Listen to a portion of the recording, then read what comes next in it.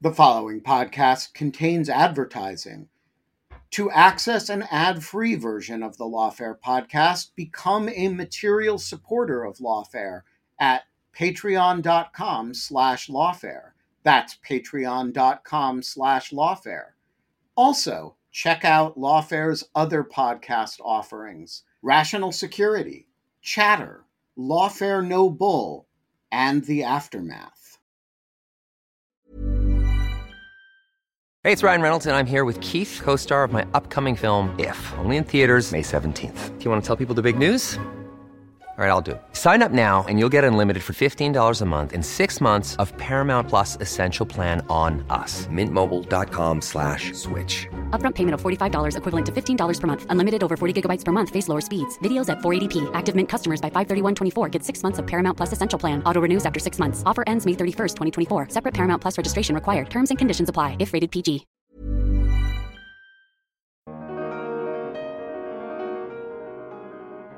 We also saw, I think it's fair to say, Haba stumbling a bit during trial and sort of tangling with the judge over the procedures for impeaching a witness and putting forward evidence and all kinds of things that you'd really hope counsel for a former and perhaps future president would have on lock. So I think it's, as with the New York civil trial, sort of an example of plenty of shenanigans going on. I'm Benjamin Wittes, and this is the Lawfare Podcast, January 20th, 2024. It's another episode of Trump's Trials and Tribulations, recorded on January 18th in front of a live audience on YouTube and Zoom. Joining me in the virtual jungle studio were Quinta Jurecic. Anna Bauer was missing, but Roger Parloff was there, and we discussed where the Section 3 disqualification litigation stands all across the country. And at the Supreme Court, we talked about some amicus briefs. We talked about lack of action from the D.C. Circuit Court of Appeals on Trump's presidential immunity defense. We talked about a puzzling statement from a few D.C. Circuit judges on a different D.C. Circuit matter involving Twitter and executive privilege. We talked about what Judge Cannon is up to in Florida. And of course, we took audience questions from our material supporters of Zoom. To submit such questions yourself, you should become a material supporter at lawfaremedia.org/support. It's the Lawfare Podcast, January 20th, Trump's Trials and Tribulations, still waiting on the D.C. Circuit. So let's start with Section 3 of the 14th Amendment, because, it's all anyone's talking about these days. Roger, we have briefs due today. Have any of them been filed? Has anybody had anything to say? I don't think we have Trump's brief yet. We have a lot of amicus briefs. The briefs that are due, the amicus briefs are due, are the ones that are either supporting Trump or are supporting neither party, which means they're clarifying some point of law. And the ones that are supporting the voter challengers will come in another, I think, January 31st. Does anyone know that I'm wrong? January 31st, yes. And then the replies will be February 5th, and then the argument is February 8th. And it occurred to me this morning when I was talking to Charlie Sykes on the Bulwark podcast that if I were the Supreme Court, I would really want to hear from the Solicitor General on this. Have they asked for the views of the Solicitor General, and are we expecting an SG's office brief? I have not seen a request like that on the docket. The docket I have is not always complete. Have you seen anything like that, Quinta? I have not. For what it's worth, nor have I seen any conversation around that. I know Jack Goldsmith speculated on Twitter about whether or not Special Counsel Jack Smith would want to weigh in. I haven't seen any indication of that either. It's not clear to me why. If I were Smith, I would want to stay as far away from this as possible. No. Yeah, exactly. It's true, although if I were the Solicitor General, I mean, this is a matter that obviously affects the executive branch very deeply. And it would seem like the Solicitor General might well have things to say on the subject. Oh, the Solicitor General. Yes, I thought you said special counsel, though. I certainly meant the Solicitor General. Okay. But there's no indication of a request for the views of the SG? No. All right. They have everyone else's views. Yeah, so I think it would be odd for the SG not to weigh in on a matter that bears on who gets to be president and what the meaning of a core provision of the 14th Amendment is. Well, we might want to mention while we're on Section 3 that we got a ruling from Maine yesterday. Oh, yes. So tell us about Maine. Yeah, they have a fast track system there. You remember the Secretary of State, they have an administrative proceeding that begins before her, and she had determined that after a hearing that Trump was disqualified. She followed the reasoning a lot of the Colorado court. And so by yesterday, a superior court, appeal to a superior court, the Superior Court had to rule by state law, and Justice Michaela Murphy of Kennebec County, they call their Superior Court judges justices, she remanded to the Secretary of State with instructions to reconsider after the Supreme Court rules. Basically, she wanted to just stay the case herself and wait till the court ruled, but she felt Maine law didn't permit that, but it permitted her to do this. She did not vacate the ruling, so the ruling sort of still exists out there, the disqualification by Bellows is her name. I think Jenna Bellows, but it's apparently stayed. Now, under Maine law, this was supposed to then go to their Supreme Court by January 31st, and they were then supposed to rule. I assume, I don't know if the voter challengers are going to try to appeal the remand ruling to the Supreme Court. I sort of doubt it. I think we're beginning to get what looks like a little bit of consensus that people are going to wait until the Supreme Court weighs in. And that's what the Oregon Supreme Court also did.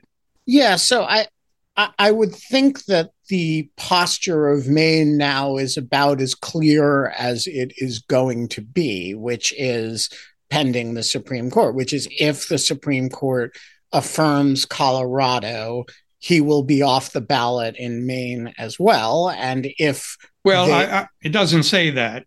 No, but I mean, if you combine the Secretary of State's judgment with an affirmance in Colorado, it would be very hard for the Maine court system to say no, but that logic doesn't work here. Right. But there's no point in trying to preempt the Supreme Court on this. So it sort of goes into abeyance until we hear from 5 justices. It seems to me to make a lot of sense, although it does seem to defy the statutory deadlines in Maine law.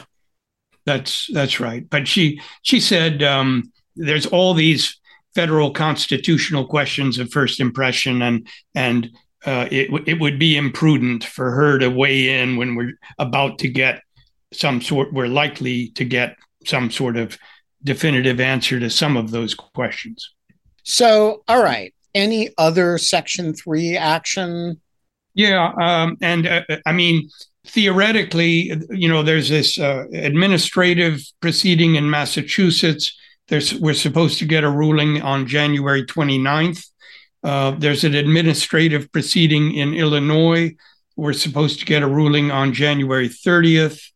I'm sure there are others out there.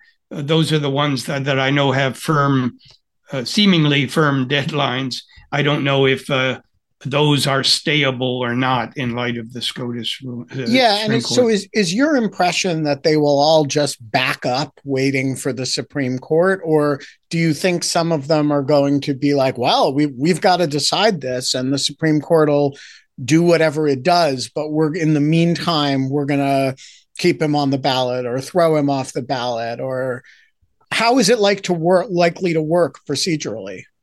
I think if they have the wiggle room to stay it until the Supreme Court rules, that's what they'll do.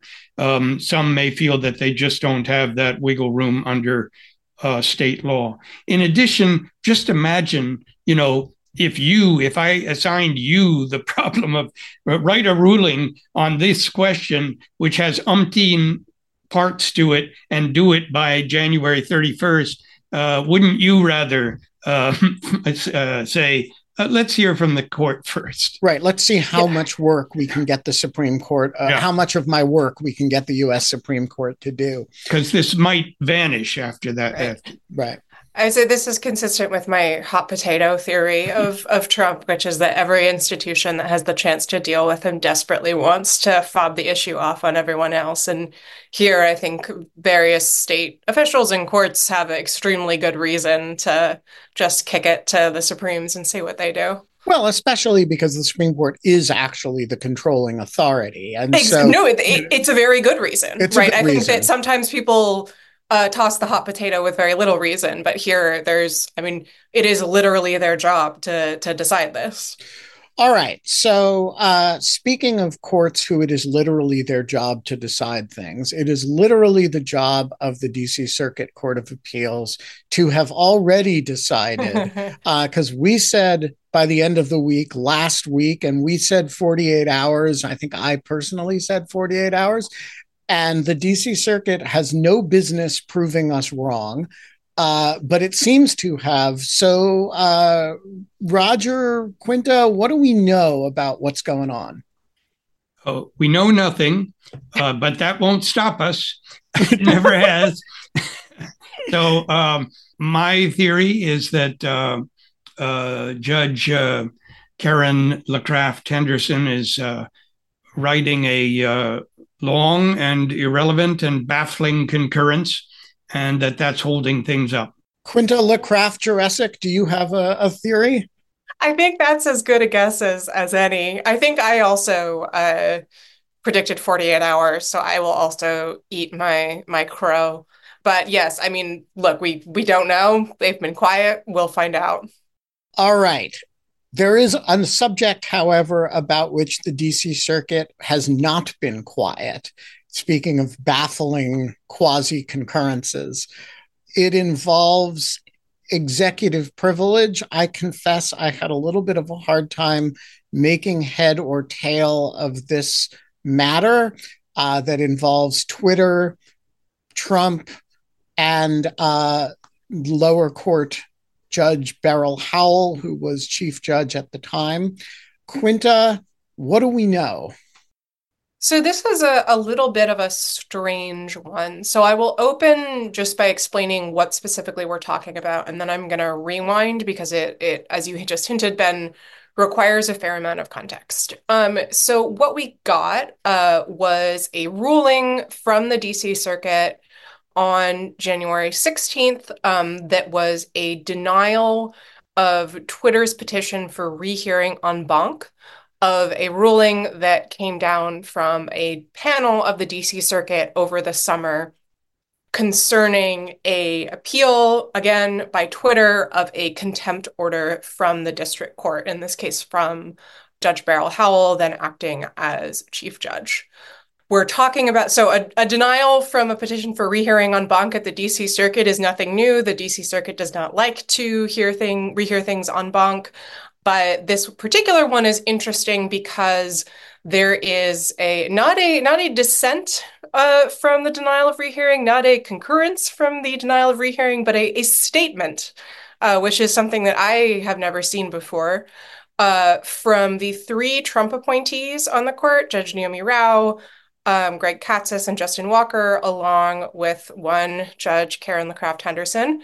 This statement is written by Judge Rao, sort of objecting maybe to how the courts have handled what they believe is an executive privilege issue that has to do with this case. So now that I've said that out, let me back up and sort of record scratch, freeze frame, move backward in time, and then I'll explain what this is about and why it may or may not matter.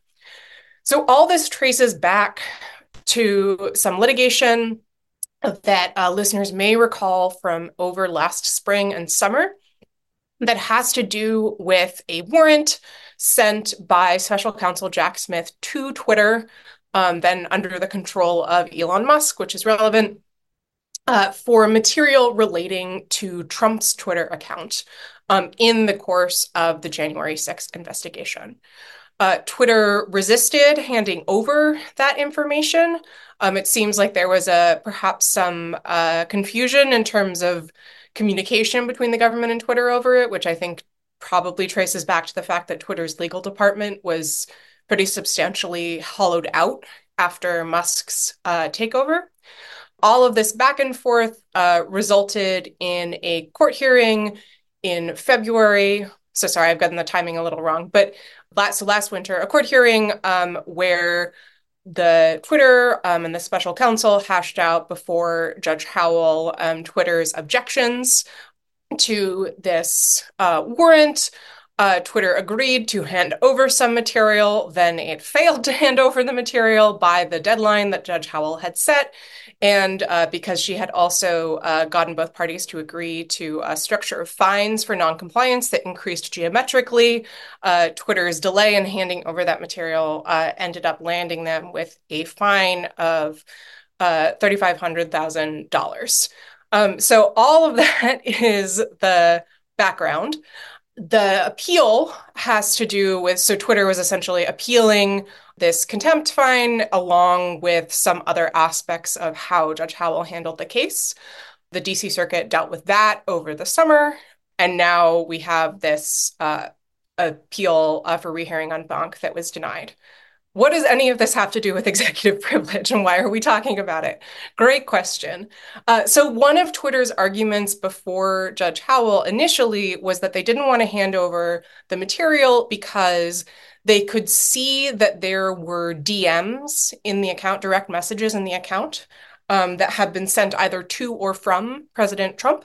And that they believed that there might be executive privilege interests in those DMs, given that he was president when they were sent or received. They hadn't looked at them. They're just sort of the data is such that they know that they exist. We have no information about what may be in them.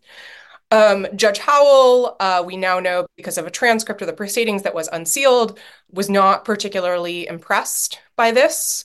Didn't take it particularly seriously and ruled that Twitter had to hand over the materials anyway. This gets us to the situation with the fine.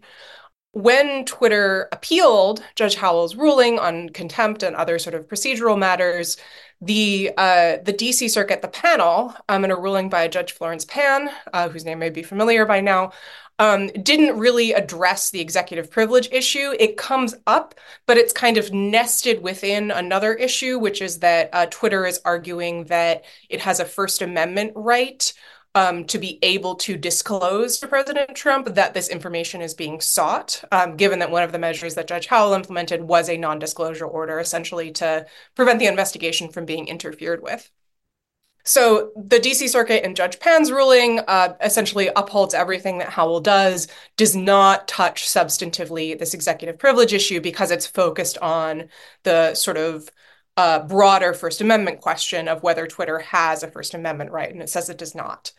This brings us then to the denial for the petition for rehearing en banc and the statement by Judge Rao. So essentially, Rao is zeroing in on this kind of subsidiary argument that has been made by Twitter throughout about whether there is potential for executive privilege implications of handing over these DMs that were in Trump's account.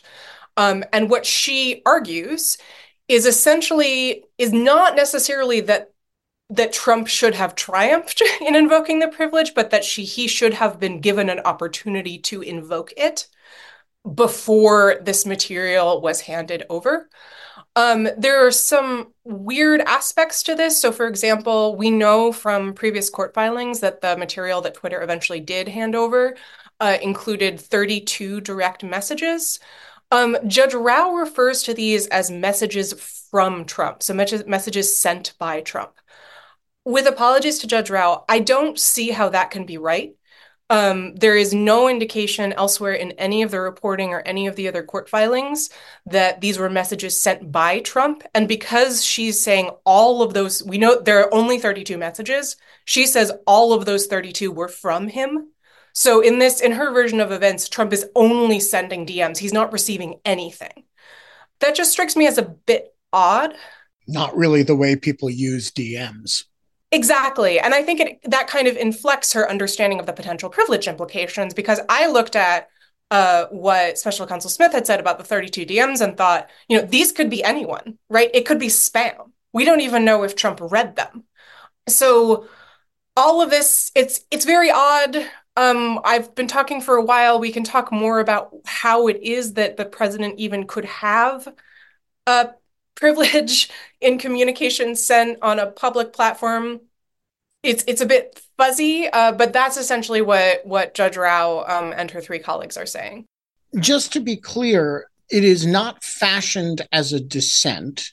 No, it is a statement. It is not fashioned as a concurrence. Correct. Is it clear how the four of them voted on the question before them, which was whether to grant rehearing en banc? No. We just have that they have this statement, and it's not really obvious what is going on here. Quinta, is one of the issues that Trump himself, even when he became aware of this situation, never asserted executive privilege? So that's correct. So that's part of what's strange about all of this, is that partly what we know is that there's an initial decision on the part of Judge Howell to not disclose the fact that this information is being sought. And Judge Rao seems to think that there should have been some process by which to kind of flag to Trump or perhaps his representative or something along those lines to kind of give him an opportunity to weigh in. That said, even after this information did become public that all this had happened, at no point did Trump seek to intervene. I would say when the court does something per curiam, which means as the court, and this is a per curiam ruling, to be clear, and you don't dissent, then you are presumptively represented by the per curiam. And so I guess the question that puzzled me about this is, if we are to assume they are not dissenting, because it is not crafted as a dissent, and they are therefore represented by the per curiam, why is it not a concurrence? Which I don't have an answer for you. It's it's just strangely postured, and some of the people involved in it are very eccentric, but some of them, like Judge Katsas, are not very conservative, but a quite normal judge's judge kind of guy. So I'm a little bit just befuddled by how to read it. Roger, do you have thoughts? I don't really. I'm just puzzled by it. All right. We will leave ourselves in a state of puzzlement on this matter and move to the next puzzling feature and creature, which is Judge Eileen Cannon, who has done a few puzzling things and been asked to do a few more. Roger, why don't you bring us up to speed on the antics in South Florida? Yeah, a number of things have been going on. We're still laboring over this SEPA Section 4 stage. And remind us what that is. Yeah. So, initially the government was willing to provide about 5,500 pages of classified, not provide, but to make available. They don't turn over the classified information, but make available 5,500 pages. That was mainly the documents in the 32 counts that Trump is charged with for willfully withholding. They were going to make that available to Trump and to the lawyers for Nauta and De Oliveira.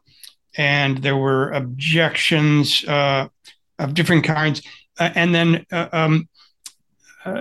she, on her own, Judge Cannon, decided that she couldn't even say yes at that stage. She had to wait until Section 4, the Section 4 stage. The Section 4 stage is when, after the government has conceded that certain things should be made available, it wants to make some additional discovery available, but those documents only in part, because there's ultra sensitive stuff that nobody needs to know. So they want it to be redacted, or they want substitutions.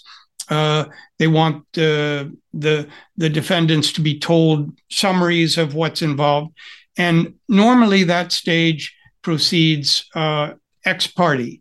That is, the government tells the judge in a sealed proceeding with only the government present what it wants to do. And then at the same time, the defendant tells the judge, likewise in a sealed ex parte proceeding, what its defenses are.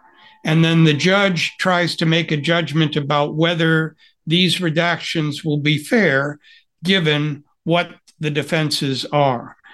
Now, for some perspective, originally, Judge Cannon wanted the government's motion, CIPA Section 4 motion, to be filed on October 10th, and it wanted Trump's reply to be filed the same day, October 10th. They're two ex parte motions, why not? And then a week later, she would hold a hearing if necessary, October 17th. Instead, nothing has gotten decided today, still. And the reason is Trump wants to have an adversarial proceeding.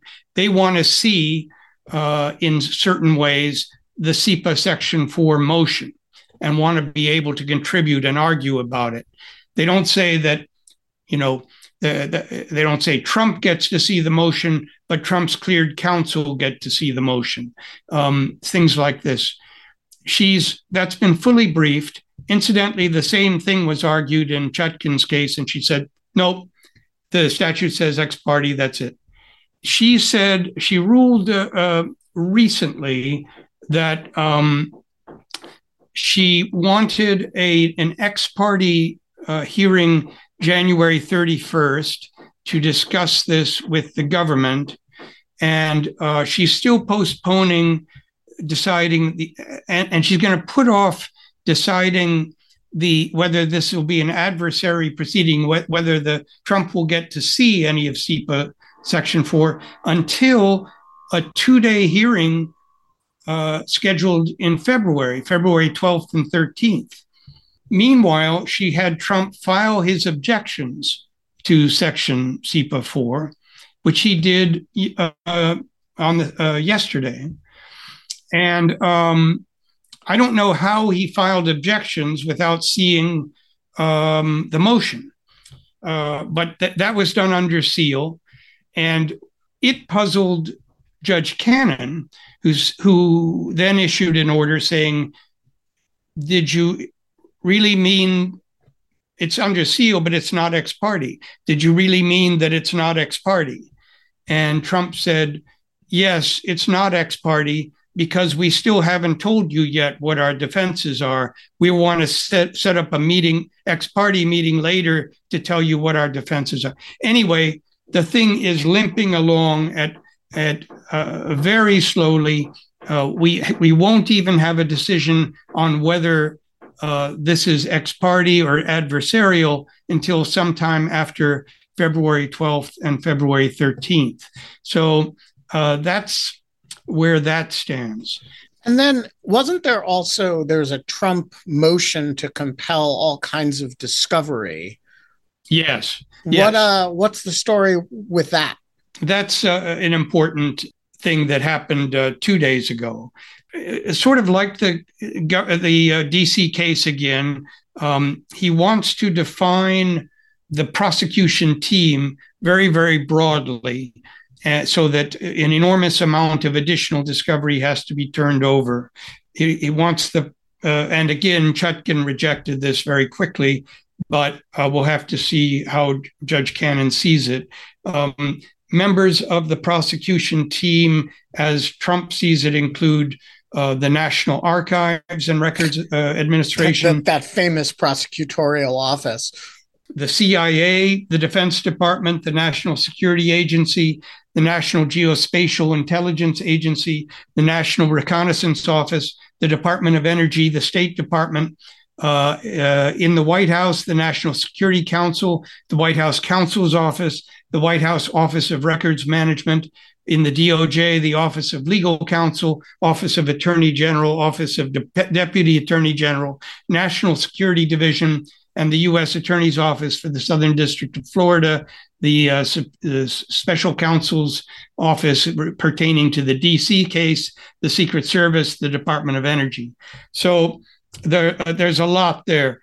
In addition, to give the categories of information they're looking for, and almost all of this relates to theories that there is political bias everywhere, political bias in NARA, that the Biden administration has been has been colluding with all of these agencies against Trump.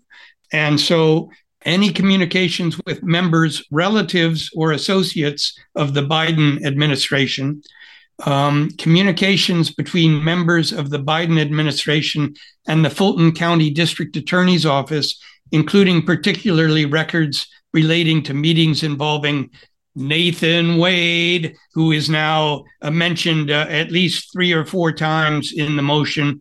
Nathan Wade is now a pressure point, and he is going to use that. Evidence relating to analytic bias harbored by the Intelligence Committee, and so on and so forth.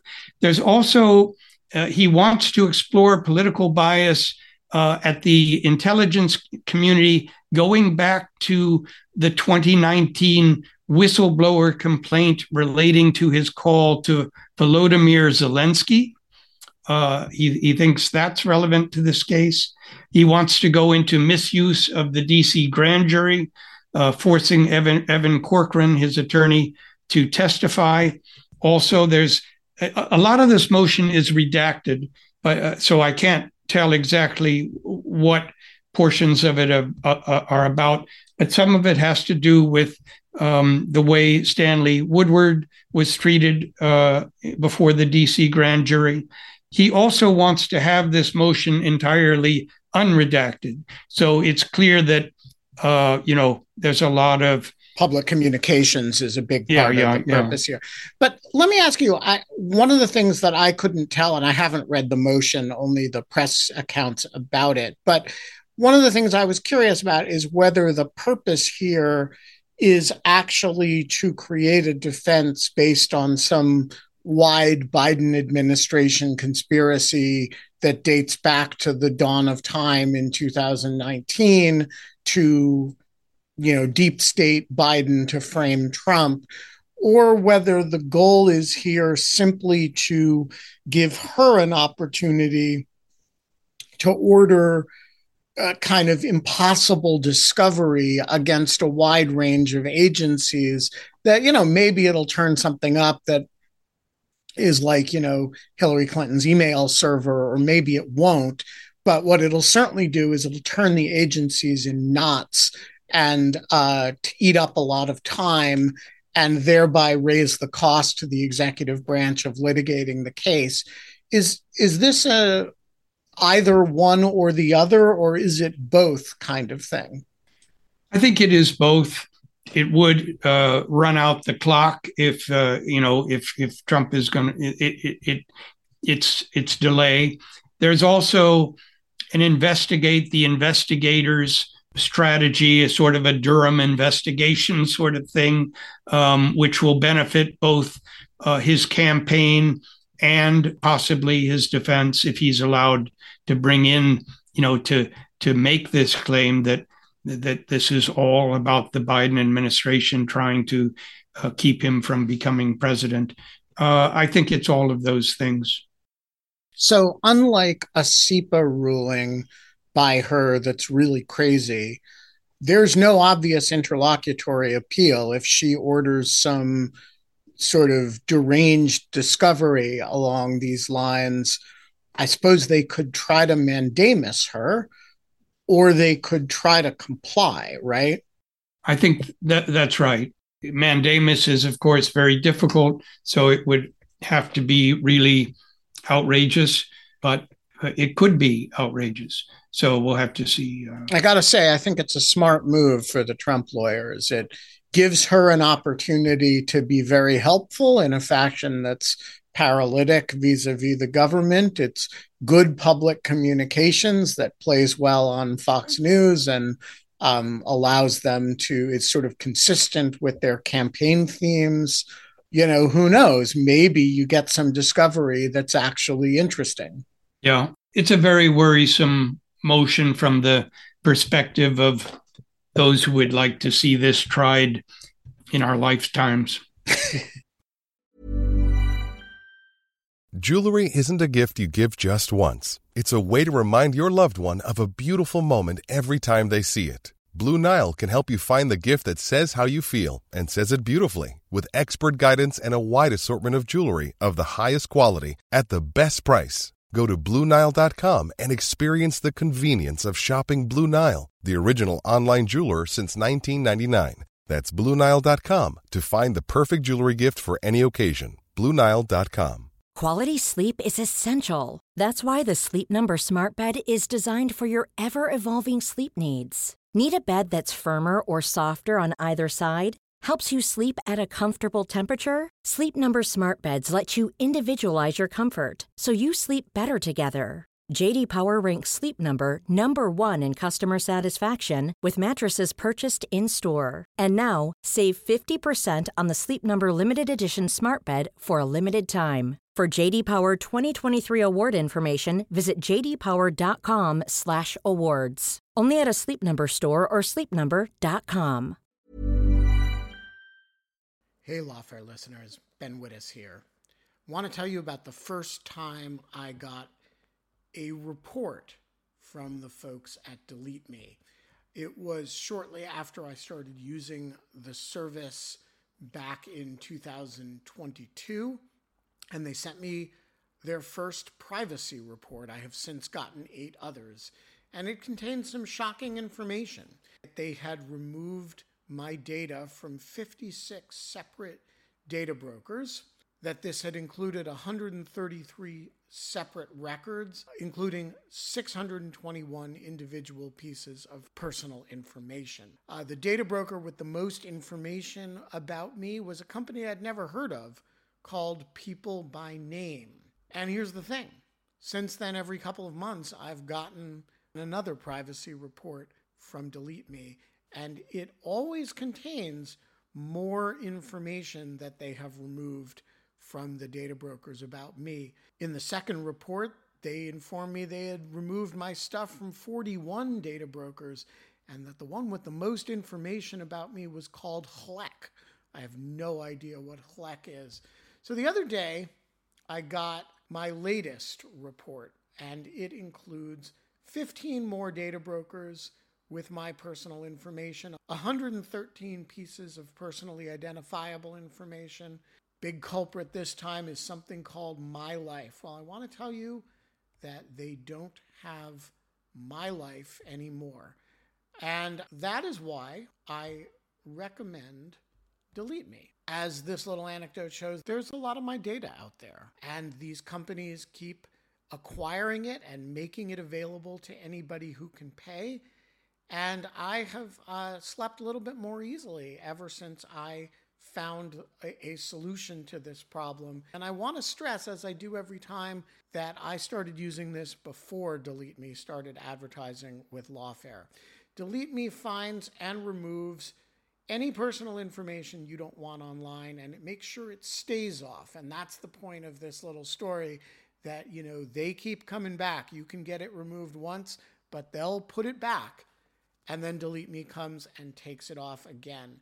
It's a subscription service that removes your personal information from the largest people search databases on the web, and in the process helps prevent potential identity theft, doxing, and phishing scams. Delete Me sends you regular personalized privacy reports, just like the ones I've been describing, showing what info they found where they found it, and what they removed.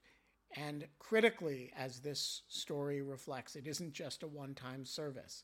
It's always working for you, constantly monitoring and removing the personal information you don't want on the internet. It does all the hard work of wiping you and your family's personal information off the web. Data brokers hate Delete Me, which is why I like it. Your profile is no longer theirs to sell. So take control of your data and keep your private life private by signing up for Delete Me, now at a special discount for our listeners. Today, get 20% off your Delete Me plan when you go to joindeleteme.com/lawfare20 and use promo code lawfare20 at checkout. The only way to get 20% off is to go to joindeleteme.com/lawfare20 and enter code lawfare20 at checkout. That's joindeleteme.com/lawfare20, code lawfare20.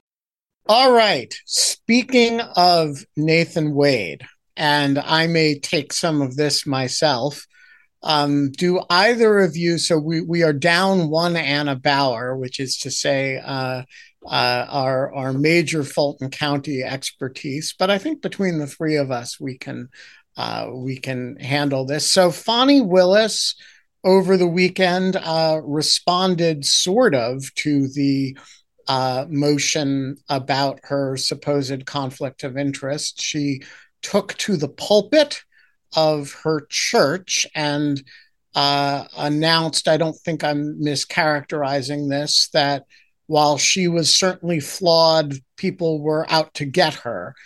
Her office also made clear that they would be filing a response to the motion concerning Mr. Wade, but not until February 2nd, which seems like a terribly long time to take to respond to a motion that raises a question of your office's integrity. And yes, and as somebody pointed out as Joyce points out in the chat, attributed at least some of the allegations to racism. So I think we can begin now to address, at least in very tentative terms, some of these allegations. If not, we don't have a clear statement of her position regarding what is true, but she rather conspicuously didn't deny the entire gravamen of the thing. And so, Roger, what do you make of it? Is there anything responsible that we can say at this point? I think so. First, just a little more information. Today, Judge Scott McAfee ordered a hearing on this question February 15th at 9:30. And he said that Willis must reply by February 2nd. That date is important because on January 31st, there is a hearing in Nathan Wade's divorce case over whether to unseal it.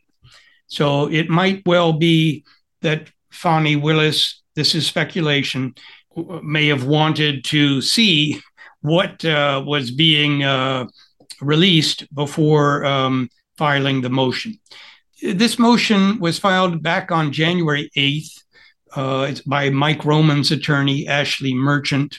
I guess Anna described it last week. Also, incidentally, if you want to hear that what Fani Willis said at the church, Anna did a nice little thread about the gist of it on her Twitter and Thread feeds, where I think her handle is at Anna Bauer for both, I think. But the gist of it is Nathan Wade was hired as a special prosecutor according to the motion. His first contract was signed November 1st of 2021. And on November 2nd, 2021, the next day, he filed for divorce. And the gravamen of the complaint is that they are having a romantic personal relationship. And it implies, it's a 39-page motion, and then there's about 100 pages of documentation from Open Records Act stuff. But Ashley Merchant, the lawyer, says that part of what her motion is based on this sealed divorce file, which she was allowed to see before she realized it was sealed. So those records are not available. So we don't know if there is a personal romantic relationship. That's sort of only a tiny aspect of this. The accusation is that he's being paid very well, Nathan Wade, that he's, I think, $250 an hour, and that effectively he's making more than most of the regular prosecutors in the office. There are two other special prosecutors appointed by Fani, and I don't know how they're being paid. But because of their relationship, the claim is that she is benefiting from some of that money, in effect, because they're a couple. It makes allegations that they've traveled together to Napa Valley, California, to Florida, to the Caribbean. It alleges, without proof at this stage, that he bought tickets for them to go on the Norwegian and Caribbean cruise lines. So the idea is, why would this matter? And I think a couple of theories of why this would matter. You want an impartial prosecutor with no stake in the case.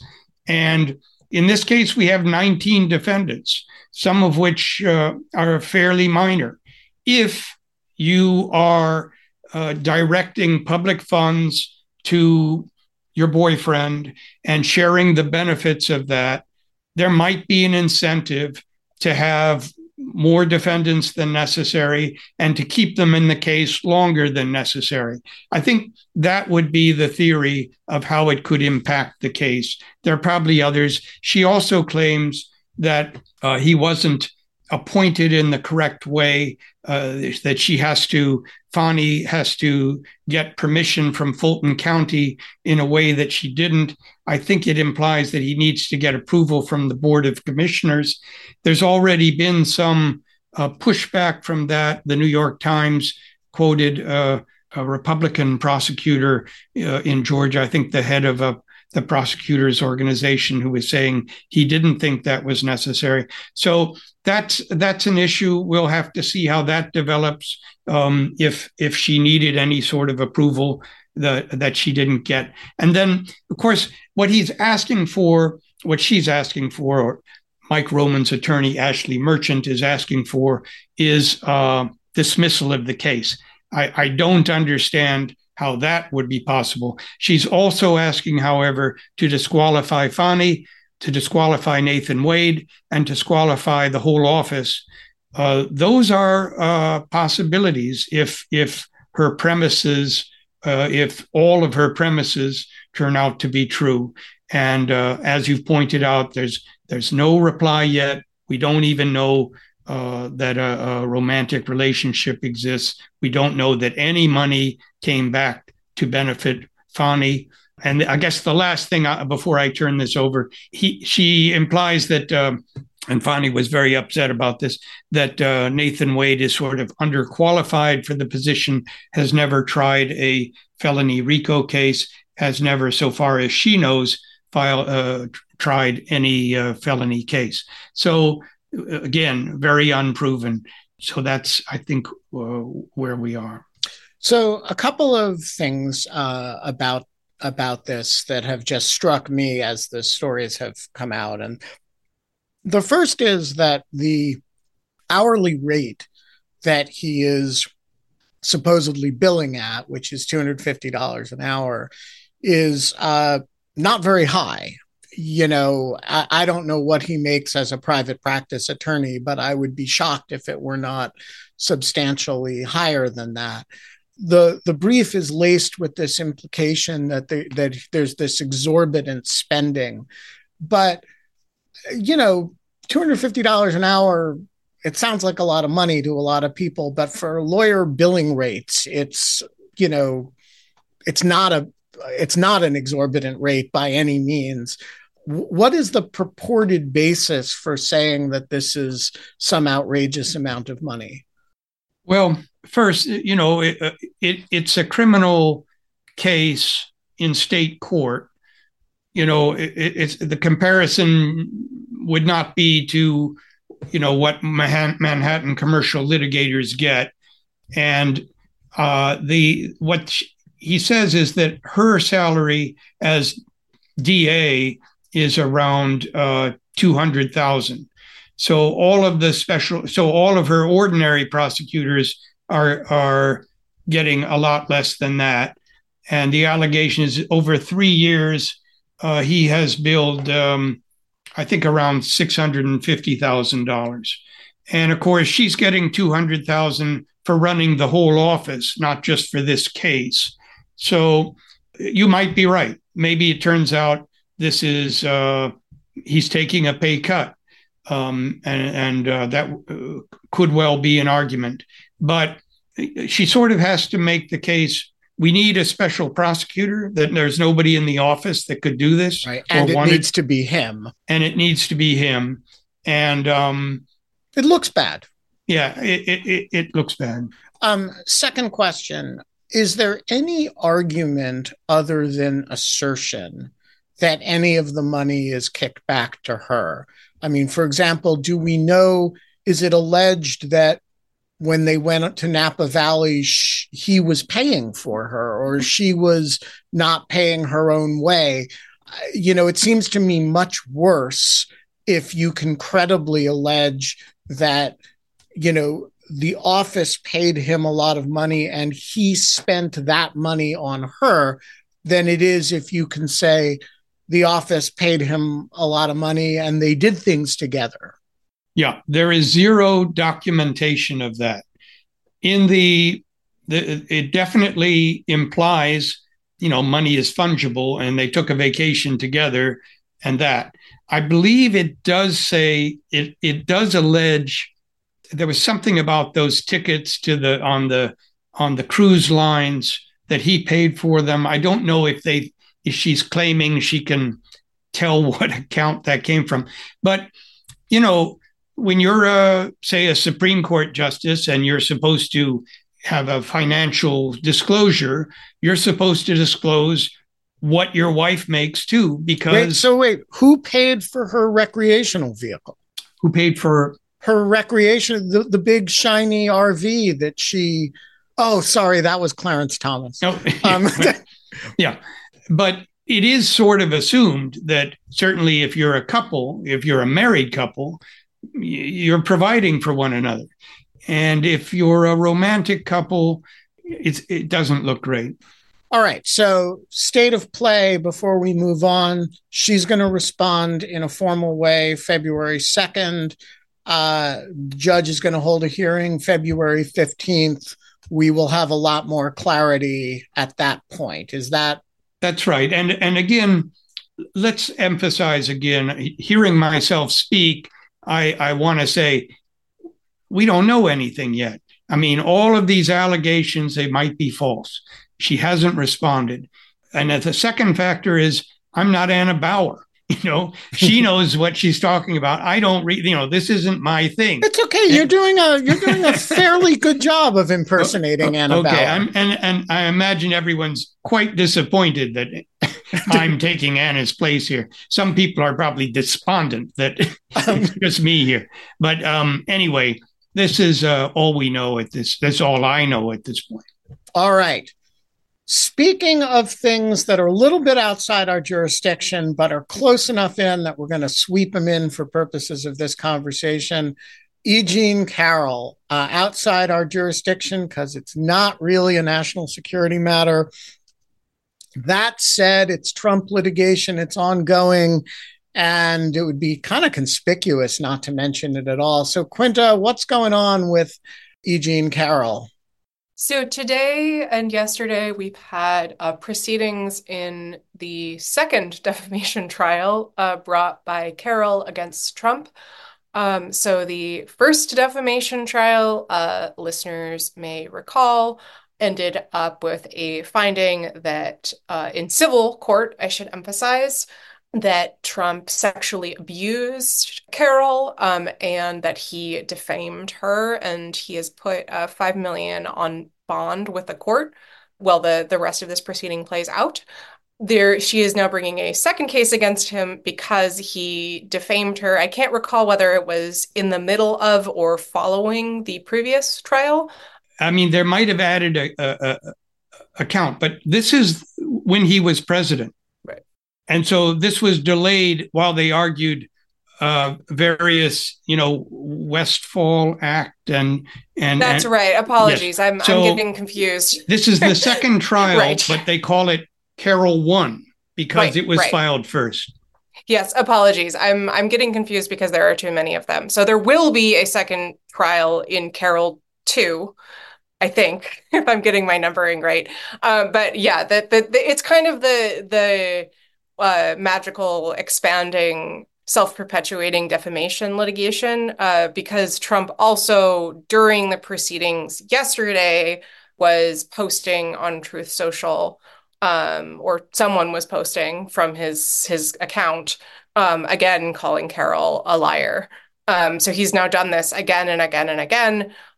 There's a variety of cases against him. And what we've seen, I think, in the last 2 days is that his litigation strategy seems to be essentially annoying the judge as much as possible. So this is a case in federal court. And his counsel, Alina Habba, her approach really just seemed to be as abrasive as possible, frankly. Clearly irritating Judge Lewis Kaplan. Trump himself caused a disruption. At one point, Judge Kaplan said he would throw him out of the courtroom if he didn't stop. So it seems like Trump has made the calculation that kind of raising a ruckus is the move here, I assume for PR reasons, since it's certainly not going to help him in court. We also saw, I think it's fair to say, Habba stumbling a bit during trial and sort of tangling with the judge over the procedures for impeaching a witness and putting forward evidence, and all kinds of things that you'd really hope counsel for a former and perhaps future president would have on lock. So I think it's, as with the New York civil trial, sort of an example of plenty of shenanigans going on. All right. We are going to go to audience questions. We're going to start with Josh, who asks, in Trump's D.C. case in Chutkan's court, could Trump's team try an insanity defense? They seem to be throwing any and everything at the wall, and his supporters don't seem to care about any of it. I will take a crack at this, which is at a basic level, they won't do it. He won't let them. I do think some kind of diminished capacity defense wouldn't be the craziest. If you had a compliant client, would not be the most insane, no pun intended, approach.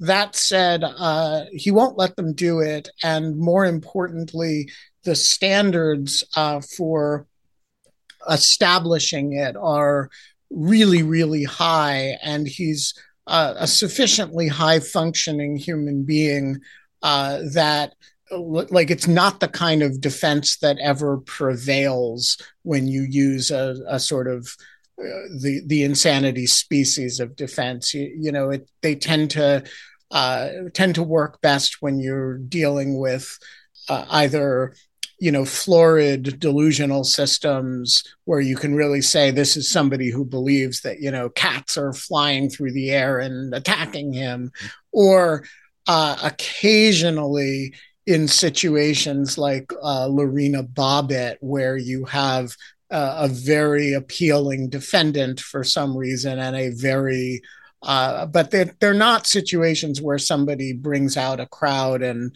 is functioning at the highest levels of American government. You're not going to be able to establish the degree of disconnection from reality that is not the formal legal standard, which is based on knowing the difference between right and wrong, but is the functional thing that persuades juries in this regard. So that's my answer. Roger, Quinta, what do you think? I think that's right.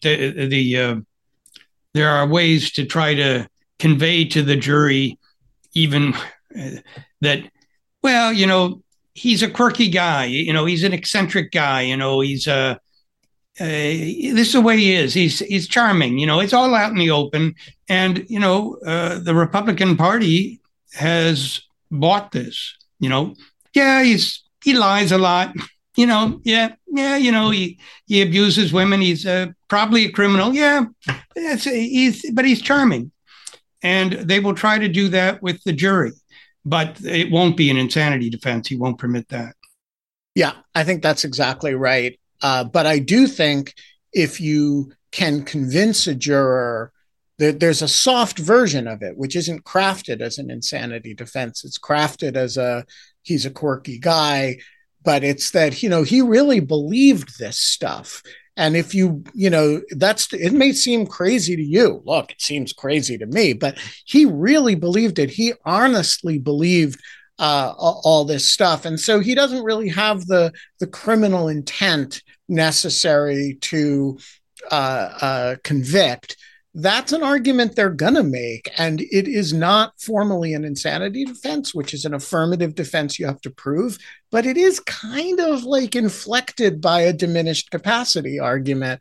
And it's based around the same idea, which is that, hey, the criminal intent is an element of the offense. If you can convince people that he's not capable of forming the requisite criminal intent, the glove fits and you have to acquit. So, all right, Susan asks, Trump's team uses so much stalling and so many opportunities seem available at every juncture to introduce delays. Do you think any ruling by the end of March is possible? Quinta, what do you think? End of March? I guess I'm not sure what case specifically this is. I think she means any case. I mean, end of March, definitely not. I think the DC, for example, DC trial it was meant to start at the beginning of March, and that is not happening. And it gets pushed back a little farther every day that the DC circuit decides not to rule. So we're definitely in delay land. I think each of the cases are on kind of a different delay. The DC case, I think Judge Chutkan really wants to get moving as quickly as possible once that's handed back to her. In South Florida, it seems like Judge Cannon would be happy to delay as long as possible. So we'll see what the timing looks like. Keep an eye on New York, because that's a case that has a late March trials date that could go forward if the New York case does not go forward in the beginning of March. And so I don't think you're going to have a ruling or a verdict by the end of March, but you could have something not too long after that. John Bordeaux, lovely to see your name on the chat, on the Q&A. The floor is yours, sir. Delighted to be here. Thank you again for doing all this. This is fantastic. I appreciate you people. You're lovely people. I'll point out to people watching that Quinta's pillow seems to be screaming. I hope that's not an overt message. My question is that Ms. Haba in New York appears to not understand things like rules of evidence or courtroom procedure. Does her defendant have an avenue towards incompetent counsel defense on appeal?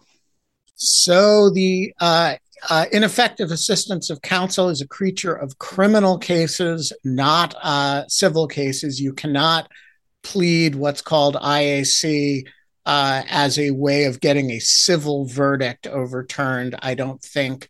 The other thing is that he had other lawyers in this case and he drove them all away. And there's no right to court-appointed counsel in civil matters. And so if you make yourself completely intolerable to your lawyers so that nobody will represent you, you may actually suffer consequences of that in litigation. And the state doesn't have to provide you a competent lawyer like it does in criminal matters. Your real lips to God's ears. Thank you, sir. Roger, and I leave anything out on that one? No, I agree. There is, theoretically you can sue for malpractice. That would be, he would sue her for malpractice, but I don't see how he could do that. If what I haven't seen her performance in court, I'm just it has by all Twitter accounts not been stellar. Okay. All right. Nathan asks, assuming DOJ may weigh in somehow on the Supreme Court's review of Trump's appeal to the Colorado District and Supreme Court decisions, that it may, after ruling on broader questions, remand the case down to Judge Chutkan's court. That seems improbable, or the appropriate federal district court for Colorado to try the evidence for and against the question perhaps most in dispute. Did Trump engage in the constitutional crime of insurrection against the United States?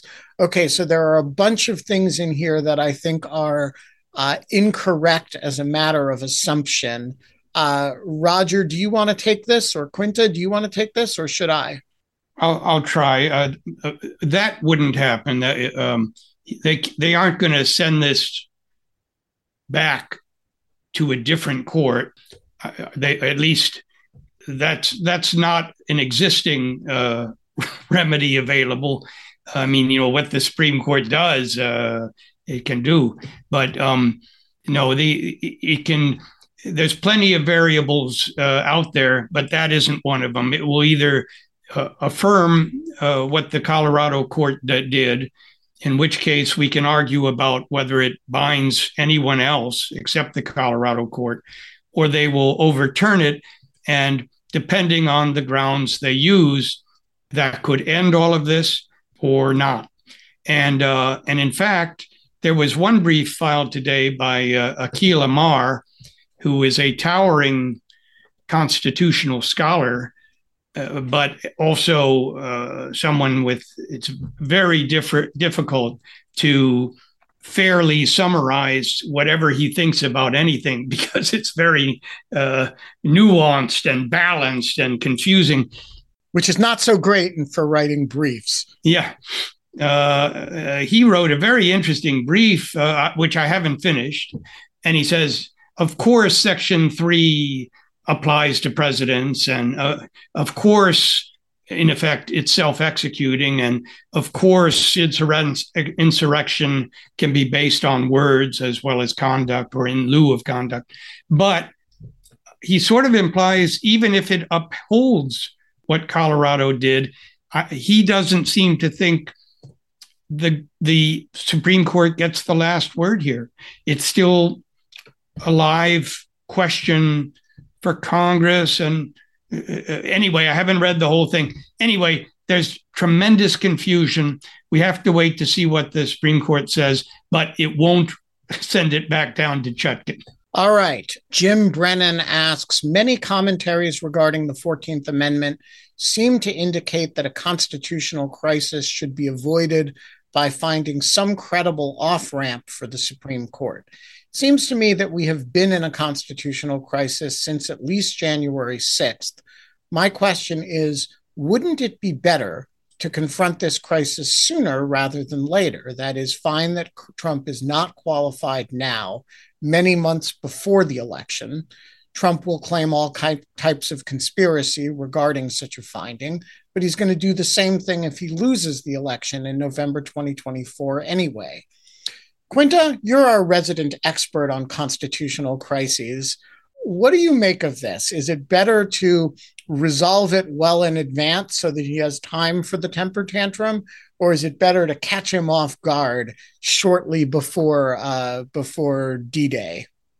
Yeah, I'm in the was resolve it well in advance here.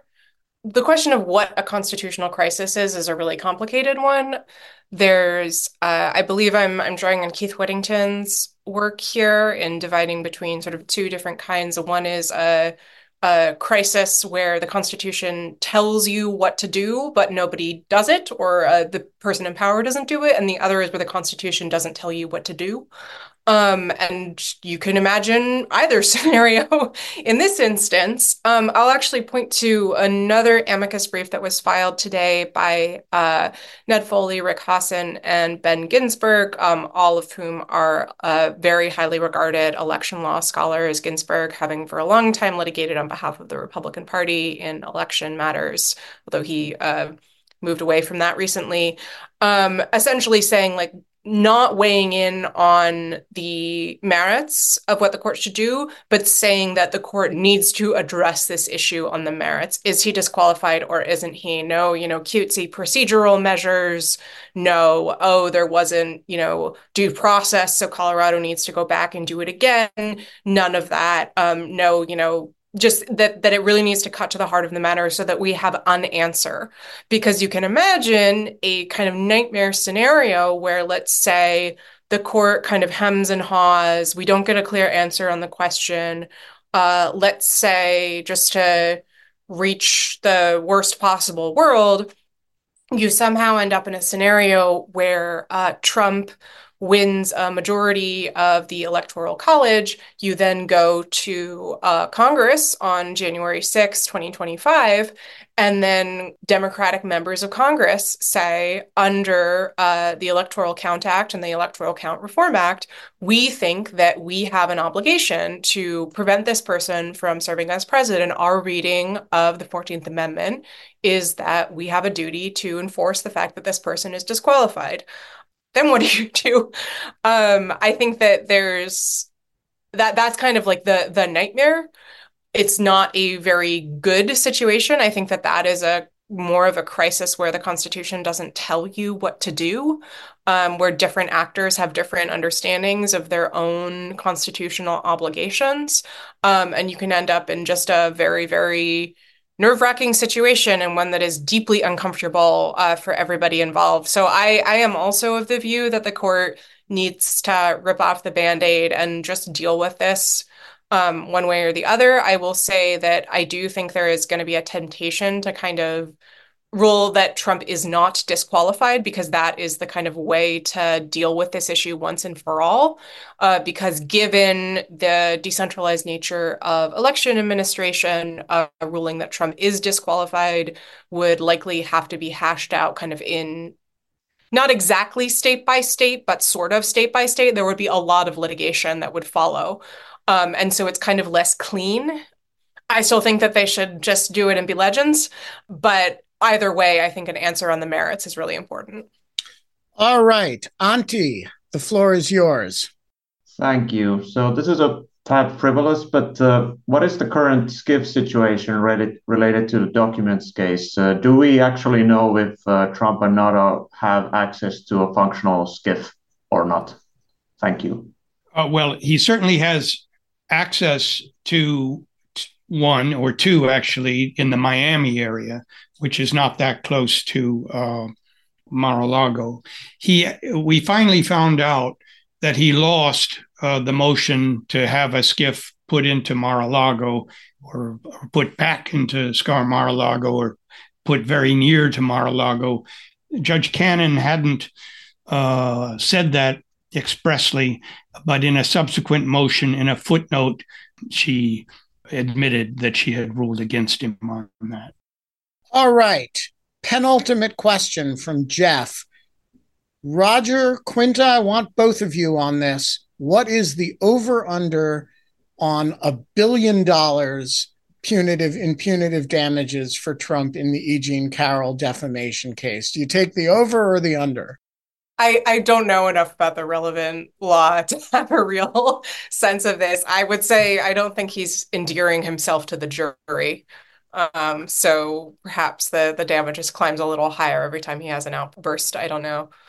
A ruling like that, although possible, is would be short-lived.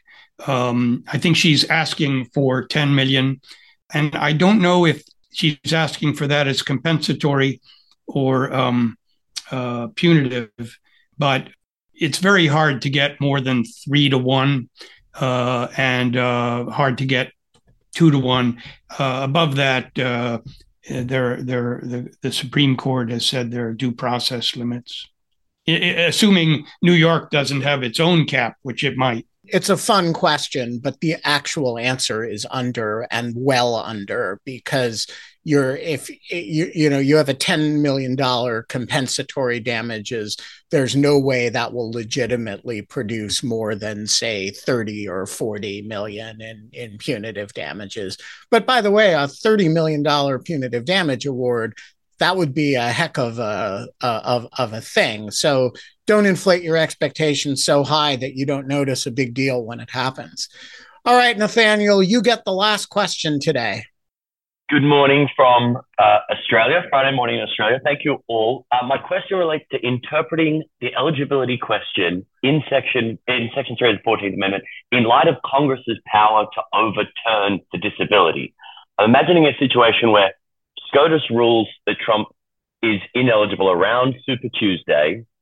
He struck quickly from the primary and general election ballots, and in Colorado and other states follow suit or follow that example before Congress has even had an opportunity practically to vote to remove the disability. I mean, the fact that they wouldn't actually in this circumstance is irrelevant to the question, but if that would be the case, to ensure Congress's authority is practically exercisable, mightn't SCOTUS conclude that Trump is eligible to run for president, but not eligible to sit as president, and leave it to Congress after the election to decide on whether or not to lift his disability? Thank you. So great question. I have a couple thoughts on this. I'm sure, Roger, you do as well. And I suspect Quinta might too. So why don't the two of you go first and I will follow up. So this has been raised in various ways. Trump raises it pretty directly in his brief. A couple problems. One is it kicks the can down the road and you get a constitutional crisis just later. If he's elected and then we don't know, is he disqualified? We still don't know who has the power to decide that. The way this comes up, I think I explained this once earlier. You have situations where somebody wants to be on the ballot and he's not a resident of the state. And so somebody sues to keep him out and says, you have to be a resident to run to be a U.S. senator from the state. And he says, well, I'm not now, but I will be by the time my term begins. And courts have ruled in favor of that and said, yeah, okay, that's true. And so by analogy, you could say, well, maybe both houses of Congress will vote by a 2/3 margin to lift the disability between now and election day, January 20th, 2025. But it's not really realistic. You have a lot more control over whether you move to a state than whether you can convince 2/3 of both houses to lift a disability. And furthermore, we can take judicial notice. The people in Congress know about these suits going on. They could lift the disability today. That's the key point. Yeah. The premise of the question's wrong, actually. Congress could act right now and relieve whatever disability may exist. And maybe, somebody should introduce a bill to that effect. It would be interesting to see how various people vote. Because to vote for it would be sort of to admit that he, is disqualified. So, all right, Quinta, do you have thoughts on this? Yeah, I just say so there is a textual argument based on the text of the 14th Amendment that the it prohibits holding office but not running for office precisely for this reason. And the National Republican Senatorial Committee filed a amicus brief, I believe, with the Supreme Court, or with the Colorado Supreme Court, making exactly this argument. I think it's a little too cute for more or less the reasons that we've set out here, but it is potentially on the table. Brenda, before we end today's session, do you want to resolve the question that has been roiling the chat about your pillow? What is the question? Is your pillow screaming? Oh yeah, or is it sighing with satisfaction? No, it's a infinite scream pillow. Yeah, so Infinite Scream is a great Twitter feed from back when I was on Twitter. It doesn't exist anymore. Oh, no. You could tweet at it, and whatever you tweeted at it, it would shout back, ah! And it was very satisfying. All right, we are going to leave it there. Quinta, Roger, thank you both for joining us. We will be back next week. We will have briefs. We will have probably a DC Circuit ruling, maybe. We will have antics from South Florida and from Georgia. It's going to be a blast. Until then, thank you all for joining us. The Lawfare podcast is produced in cooperation with the Brookings Institution. Our audio engineer this episode is the great Anna Hickey. Folks, I say it every time, and some of you still haven't listened. You need to become a material supporter of Lawfare, because if you do, you can join the Zoom conversation. You can participate in the chat. You can even join the 24 people who are right now watching me record this outro for you. Yes, there are 24 material supporters of Lawfare who love Lawfare so much they hang around to watch me record the intro and outro. The Lawfare podcast is edited by Jen Patja, who has better sense than to watch me record this intro and outro. Our music is performed by Sophia Gann. And as always, thanks for listening.